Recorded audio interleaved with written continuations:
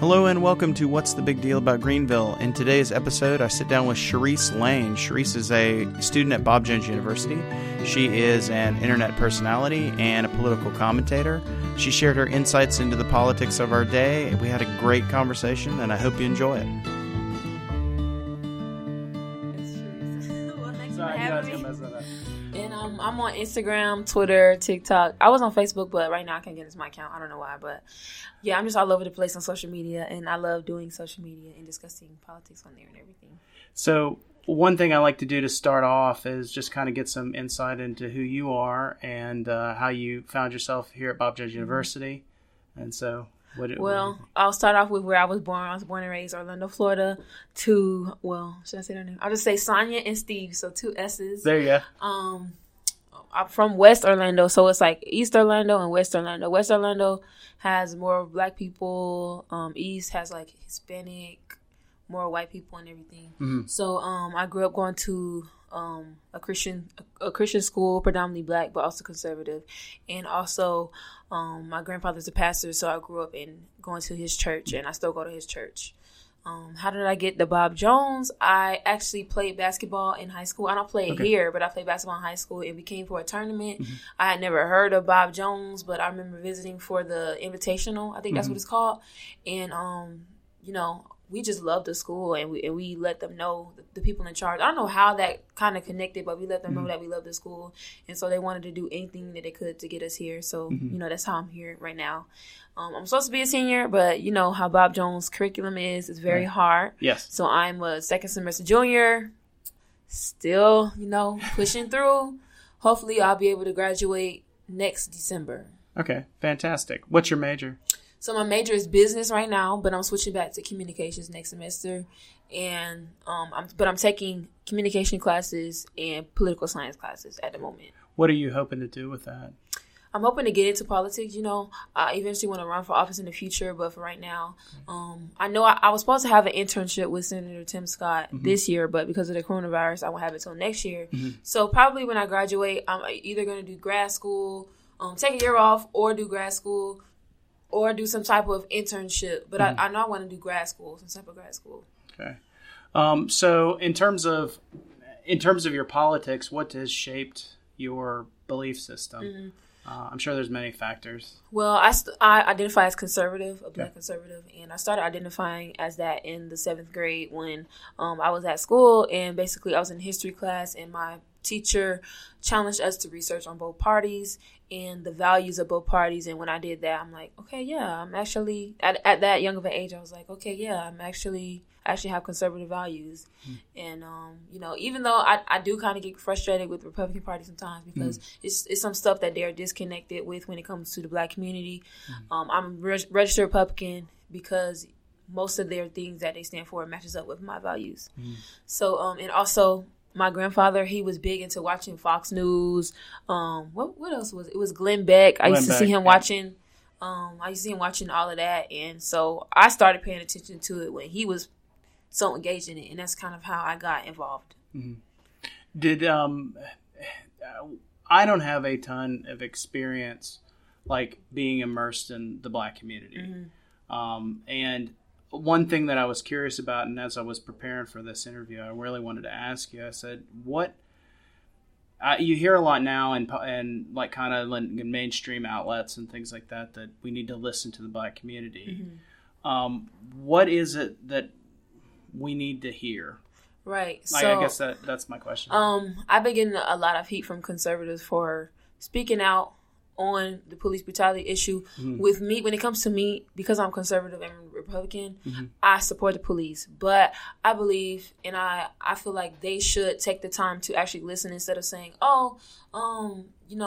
you guys, you're supporting the Black Lives Matter organization, because not all of us support the organization. We more so support the phrase and the movement. Actually, a lot of us don't support the organization because the organization doesn't match up with a lot of our values. So just taking the time to listen and have, especially if you're a Christian, have a sense of empathy, and taking the time to listen and come to the conclusion that even though you might disagree, you're able to understand the other side. And if you do that, then they're able to understand you because you took the time to listen to them.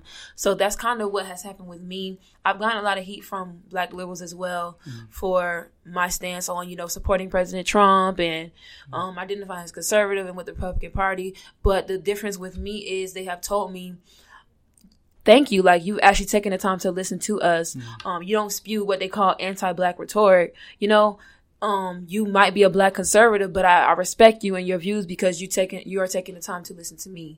So, yes, just taking the time to listen, have an empathetic heart and mind, and not bashing the other side so quickly. When a lot of us they do have a genuine heart when it comes to these issues. Okay. Yeah, I appreciate that. Thank you for your candor. Now, you mentioned you met the president. What was that experience like? So I was invited for Black History Month in February. Well, he spoke. I didn't really get to meet him personally like that, but I did get a picture with him. And I know he was really sleepy.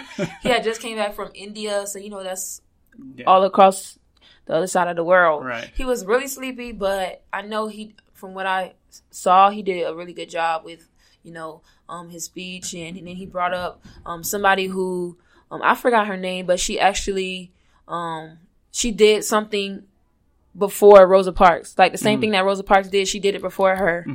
And she was young at the time. Like, she wasn't older like Rosa Parks. She was younger. So she was there and she spoke. And it was just an awesome time, I was surrounded by other Black conservatives who we had the same thought process when it came to President Trump and his policies. And I just had a wonderful time. We did not have burgers.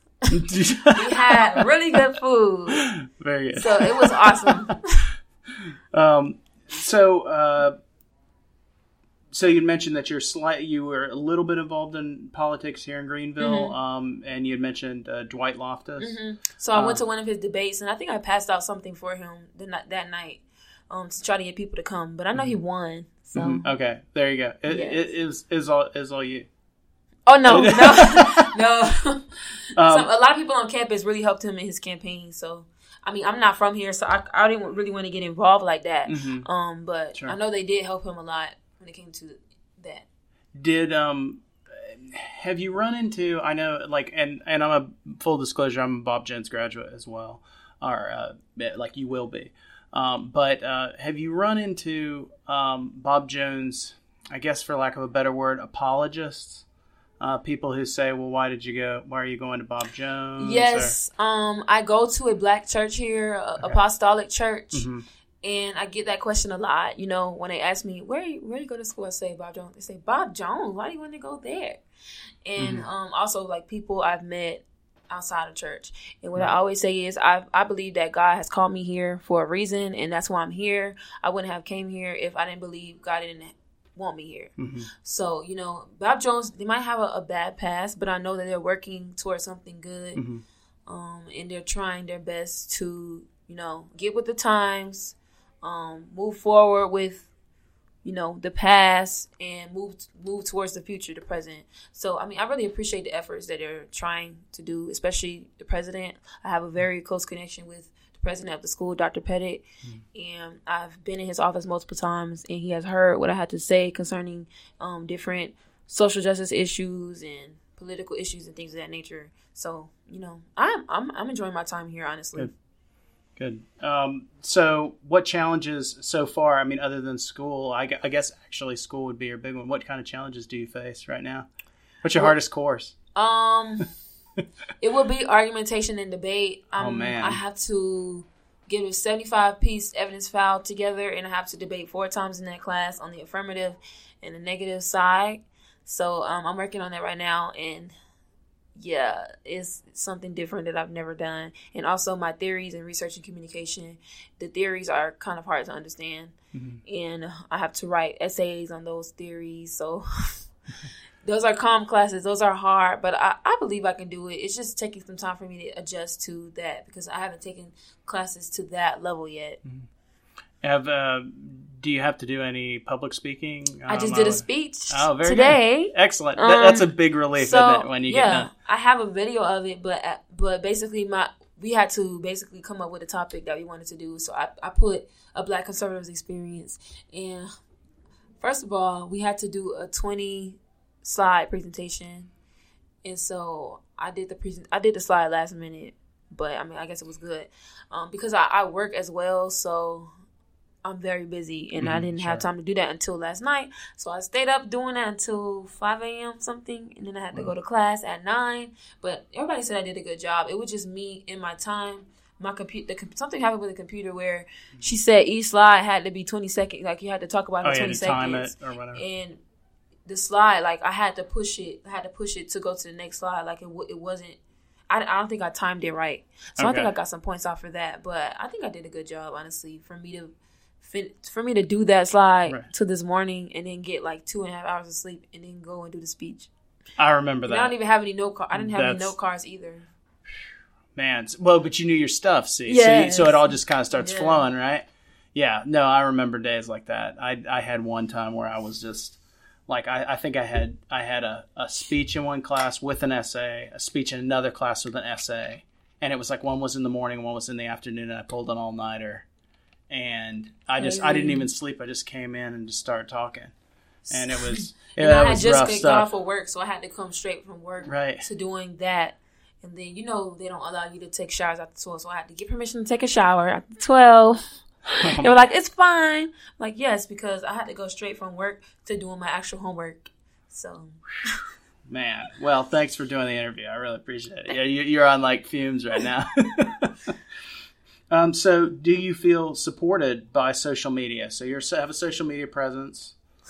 I'm sure that's a loaded question, but that's why I'm asking. I would say yes and no. I get opposition from both conservatives and conservative Republicans and liberal Democrats because, for me, I was talking about this in class. Like, I call myself pro-black, which that doesn't mean I'm anti-white. That basically means I want our fathers to get back in the homes. I want black families to be together. I want black economics to thrive again. We're not really economically stable as a people group in the United States. So, the Democrats say, you cannot say you're pro-black and support President Trump. He spews anti-black rhetoric. He's racist and da-da-da, this and that. And then I have the right saying, basically, don't call yourself black, call yourself American. If you say you're pro-black, I can say I'm pro-white, which I don't have a problem with. I never said that. Or they call me a black supremacist because I say I'm pro-black and pro-American. And it's like, it's very polarized. Like, this nation is very polarized at the moment. Sure. And if you don't spew asides talking points, basically you're already canceled. So, again, I've had some problems with some conservatives and Republicans for speaking out on the police brutality thing. But then again, I do support the police. So it's really, what I say is, I believe it's a humanity issue, not a political issue. So everybody should be involved and engaged in it. It's just not a Democrat issue or a Republican issue. Everybody should be engaged in it. And especially as Christians, we should be able to have those conversations with people and have a little empathy when it comes to these things. I like the Venn diagram. I was looking at your Facebook page, and you have this Venn diagram where you have. And I haven't been on Facebook in 2 months. I don't know what's going on my Facebook. I don't know. I just saw your post, but then you had this one picture where you show the Venn diagram that helps you kind of explain, like, how you feel about those issues. So that was Instagram. Okay. I'd seen it. But it was like you had angry about police brutality.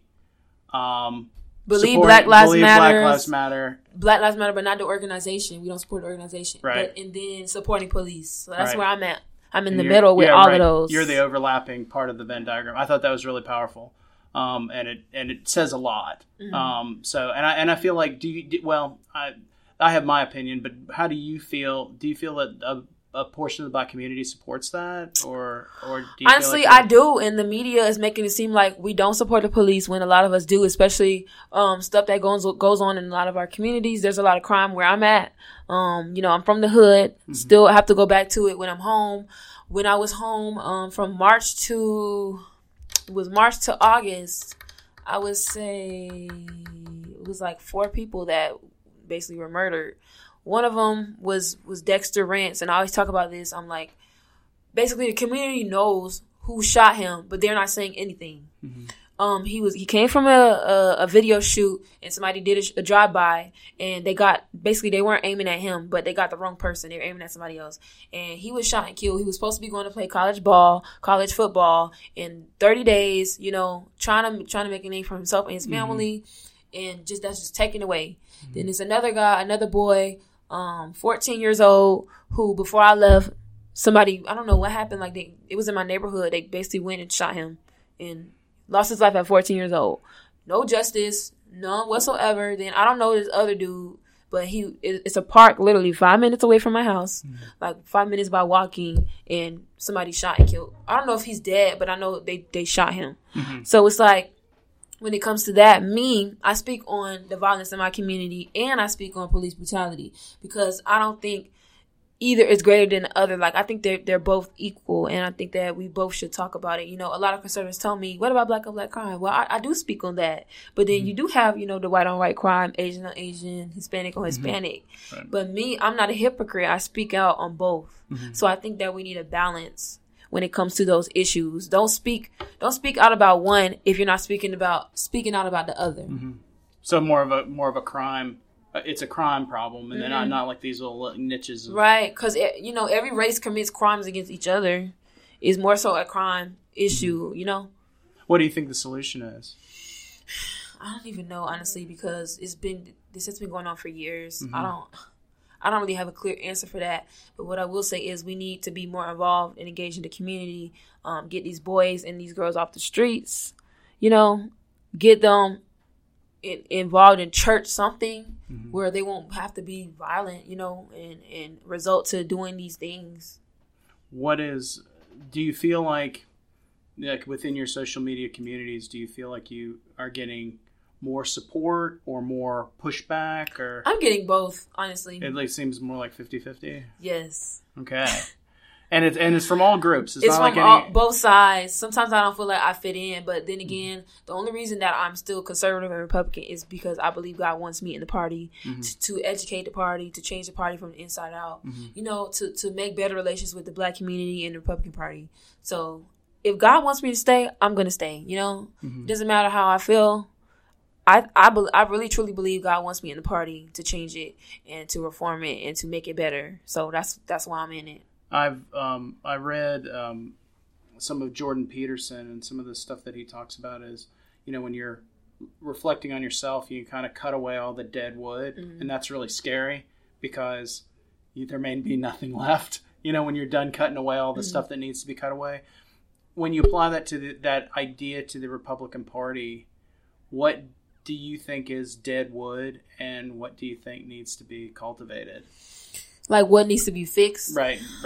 I just think their approach, the way they approach things, has to be better, because it's all about, I don't believe in political correctness, but there's a way that you approach a community that has felt like you haven't really been there for them all these years. Yes, the Republican Party, what started off as the abolitionist party and everything like that, and fought against slavery and things of that nature. But some of the rhetoric and the things that like the way they say things is not coming off right. Like, I'm not going to say his name, but somebody that I used to be very involved with basically was like, there's no such thing as a black national anthem. And me growing up as a black American in a black church, going to a black school, Christian and conservative, I grew up singing the black national anthem in school, at church, at home, not only for Black History Month, but, just reflecting on the purpose of the song. And it just came off very like, they basically like, they want me to throw away my history, which I understood why he said it, because, it's the NFL, they're playing that instead of the national anthem. But my thing is, you have to word it differently. Say you don't agree with the NFL doing that, and there's no such thing as a black national anthem, because it was originally made and sung for Abraham Lincoln's birthday. And it was basically a hymn, basically telling of what black people have gone through in this country, black Americans. And it was released in the early 1900s. So, I'm not offended, but it kind of hurt me a little bit, because it's like, I am a black American, and that's a part of my history that I don't want to get rid of. And I don't think that you should say it doesn't exist, because it does. Do you, where do you think it has a place? Like just for NFL, for example. I mean, personally, I think that they should play the national anthem. Okay. My thing is, he should have just worded it differently. He should have just called the NFL out and not said that it doesn't exist, because it has always existed where I come from. I grew up singing it. I know it word for word. I sang it. I put it on my Instagram singing it for Black History Month, you know, and it's a very it's very near and dear to my heart, because the words, it's a hymn, like it actually means something to me. So a lot of people are saying they've never heard of the Black National Anthem, and you know it shouldn't be called the Black. Well, it's called "Lift Every Voice and Sing," but it was called. They call it the Black National Anthem. The early 1900s. I think it was 1919 when they named it that. So it's always been named that. So I don't know when it became a problem where, you know, people are telling me I want to have a separate Black nation, but that's not the case. It's a part of my history. Black history is American history. And I don't kneel when it comes to the national anthem or the flag, because I am pro-American as well. So I think there should be a balance, and I believe I have that balance. I'm both. I love being Black. I love being American. I don't see the problem with that. How do you think you achieve that? What's your approach? Your balance is what I'm. What's my approach on? Okay, like let's say when you were sitting down and say, okay, I've got these issues that are in play. How did you approach them and say, like, okay, I want to form a value set, and then how'd you work that? Well, first, I'm Christian, so I always say I vote by my values, my Christian values, and then I try to look at it from a perspective of a Black American woman, and you know what my community needs. So basically, having that balance. You know, some people, you know, they're Christian, but then they say if they're Black, I'm not Black. Which, I mean, okay, if you think that, that's fine. And then some people, when they're Black, they say, oh, the Christianity is a white man's religion, which I don't believe. And Christianity was even in Africa before, you know, Europeans, I guess, colonized it earlier on. So I think having that balance is very important. And that's what a lot of Black American Christians have. They have that balance, like me. You know, we're proud to be Black. We are proud of how God made us, but we're also proud, you know, to be God's child, to be a Christian, to hold those Christian values, to hold those American values. So, I mean, I definitely think I have a good balance. Some people might not agree, but when it comes to me engaging with the Christian community, the evangelical community, the Black community, I think I have a good balance, you know. And back to social media, do you feel like one particular platform has more reach than the others do, or? Twitter, definitely. Like, if you go viral on Twitter, you're going to go viral everywhere. Okay. And TikTok, it's like a newer app. Well, I think it's been around since 2017 or 18. But those videos have really good reach, too. Like, I've gone viral several times. And I guess Instagram just came out with Reels. So it's like based off of TikTok, because they thought TikTok was going to basically get banned in the United States. You know what's going on with TikTok and China. Which I love TikTok. But Reels, at first I was like, oh my goodness, Instagram is stealing everything. Like, they stole the stories from Snapchat and now they're stealing the Reels. But it's actually good too. Like, if you make Reels, if you make good content according to your audience, you're gonna get a large reach according to your videos and then the hashtags that you use. So it would be Instagram, really all three. I would just say Twitter is the main one, and then TikTok, and then Instagram.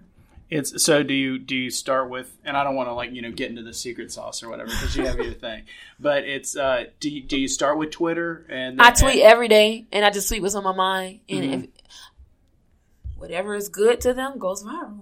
Okay. So I've gone viral. So you just wait and see what they're responsive. Yeah. Well, yeah. And depending on who retweets your stuff, who responds to it, and everything like that. Is there any rhyme or reason to it? I mean, does some stuff take off and you're like, what? Yeah, it's kind of weird. It's like the things that I don't think is going to take off, takes off. That always happens, though. The things that you don't think will go viral, goes viral. Like I did even on TikTok, I did a video basically saying, where's the money going from the Black Lives Matter organization? And because I honestly, the money's supposed to be going to the Black community, and it really hasn't. Like, it's been going to political candidates and Democrat Party. So that I did it last week, and that video has like 700K views and like 100K something likes. I'm like, I literally just did that. Here, I'll show you. I literally just edited it and did it in my dorm room, and it really took off. And then I put it on Instagram, and it has 300K views on Instagram, and then another page reposted it on Instagram, and I think it has 500K something views on there. So I'm like, okay, well, my stuff is really going viral. Oops, let me turn it down. So was this? Oh, it has 800K views now. And so it's just. And I edited it to make it look like I had a twin. Oh man. Oh, okay, so you can do like a mirror image or something like that. I can't tell my secrets, okay, but people were asking, "Do you have a twin?" Because it was two of me in a video. So right here, it tells you your views, and I have like 800K views. Yeah. Like, wow, that really took off. I'm almost at 1 million views. I can't tell you how weird that is to see the bunk beds at Bob Jones University, and like I don't know. It's really strange. And the I graduated in 2000. Wow, so, that was so long so ago. this is like another world. Yeah. And this used to be where we're sitting. This used to be the bookstore. Wow. And there was a wall, and then they had what was called the snack shop. Wow. Where everything was over there. It's really something. Yeah, this is great for studying and everything. Even the room that we're in is great for meetings like this. So we didn't have much like this. Really, the only place you could truly study would be either in the dorm room or you could go to the library. Mm-hmm. And which I guess now has turned into some kind of a nursing. The bottom half and the top is still the library. Okay, they have it going on with those like carpeted like cubicle things. Right. You can get really in the focus. zone. It's something else. But okay. So, what advice would you give to someone who wants to influence others? So, if you're talking to somebody who's in middle school now, trying to have a burgeoning political career, I would basically say be yourself. State the things that you want to state. Do not worry about political correctness because, again, yes, when it comes to me and my messaging, I do believe you should say things in a way where, you're still able to reach out. But at the same time, if you want to get a message out there, get it out there. That's what I've done. I have offended some people, but I have said it in a way where it has created a conversation where, we can't actually talk and not call each other names. Mm-hmm. So definitely be yourself. Don't worry about political correctness. Don't be nervous when it comes to stating your beliefs and your opinions, and don't worry about peer pressure. Like if your peers are pressuring you to think a certain way, say, no, I'm going to think how I want to think because I have the freedom to do that in this country. Mm-hmm. That's like, so have you, when you have offended somebody, did you feel like is the goal to not offend people, or is the goal to... It's really to create conversation. I don't, when I do videos and posts, I don't name call. So even if I do offend someone, we end up having a really good conversation and then come to an agree to disagree moment, understanding each other's side. Like I guess I have offended my dad. My dad doesn't agree with a lot of my politics, but it has created, conversation between the both of us, and we are now coming to a mutual conclusion that we might not agree on everything, but we definitely understand each other's sides. I even just went to a conference called the Solutionary Summit, and my dad basically told me he's going to go to the next one. So that's really big because at that conference, it wasn't just like Republicans. It was Republicans, Democrat, Libertarians, Independents, because that's how it should be. Everybody should have a chance to have discourse, and to agree to disagree. So my dad said he's going to go to the next one. And I said, I'm excited because it's the first time my dad actually wants to go to a political thing that I'm involved in. That's fantastic. What's your attitude on Brexit? I used to be very involved with them, but they have said some things and approached some situations that I don't agree with. So unfortunately, I had to withdraw myself. I have fell out with a lot of people in the organization, but I won't badmouth the organization. Mm-hmm. They did create a lot of connections for me. Just me personally, even with the police brutality cases and things of that nature, I don't think that the leaders handled the messaging in the right way. I think that this was a great opportunity for the leaders of the organization to really show the Black community that they cared when it came to these things. But I think that they fell short of that. But to each his own, if that's the way that they want to message when it comes to their organization, then that's fine. Obviously, they do have a big reach when it comes to some Black conservatives. Some Black conservatives like them. Some Black conservatives don't. But yeah, I would just say, they should just keep doing them and do what's comfortable for them when it comes to messaging to the crowd that they want to message to. Do you think it has a lot to do with, not so much what's being said, but the tone in which it Yes, basically, because I do agree with a lot of the stuff that they say, but at the same time, some stuff I don't because of the way that they're saying it, the way that they're coming off. Basically, sometimes I feel like they don't really have any empathy when it comes to certain situations. Or I even said, when it came to the police brutality situation, it's always, oh, he's a criminal. You know, it's not, you know, it was wrong for the cop to do this and that, you know. Which, okay, sometimes both sides are wrong, you know. Mm-hmm. The Jacob Blake situation, he should have never knelt down and got whatever he was trying to get. Mm-hmm. But at the same time, I don't believe the policeman should have shot him 7 times in the back. You know, you can come to a middle ground when it comes to that. Mm-hmm. But I just think they have to improve their messaging, and then if they do that, I think that they will attract more, especially black voters. Mm-hmm. All right. Well, I know you're not from here, but the title of my podcast is "What's the Big Deal About Greenville?" Mm-hmm. From what you know, Charrise Lane, what is the big deal about Greenville? I love downtown. So the scenery downtown. For right now, I'm loving the weather, but I hate winter. So when it's winter, it won't be the big deal. That won't be a big deal with Greenville. But the weather, the scenery, even Bob Jones campus is really pretty. The people are nice here as well. I haven't really got out much, but from what I've seen, people at my church, they're really nice. And just like a southern hospitality thing that I really love. Well, thanks so much for participating. I really appreciate it. Good conversation. Thank you, ma'am. Thank you. Right. Hey, everybody. This is Bill Kammer. I'm having a lot of fun producing this show. I'm an educator and realtor here in Greenville. You probably could guess that I love my town and I want others to know what's great about it. If you'd like to call Greenville home, please contact me. My email address is in the show notes. If you like what you hear, please follow the show on Facebook and Instagram at The Big Deal Greenville or on Twitter at The Big Deal GVL. My artwork is by Corey Godby. I license the music at Storyblocks Audio. If you'd like to be a guest on the show, email me at thebigdealgreenville@gmail.com. Thanks a lot for listening, y'all.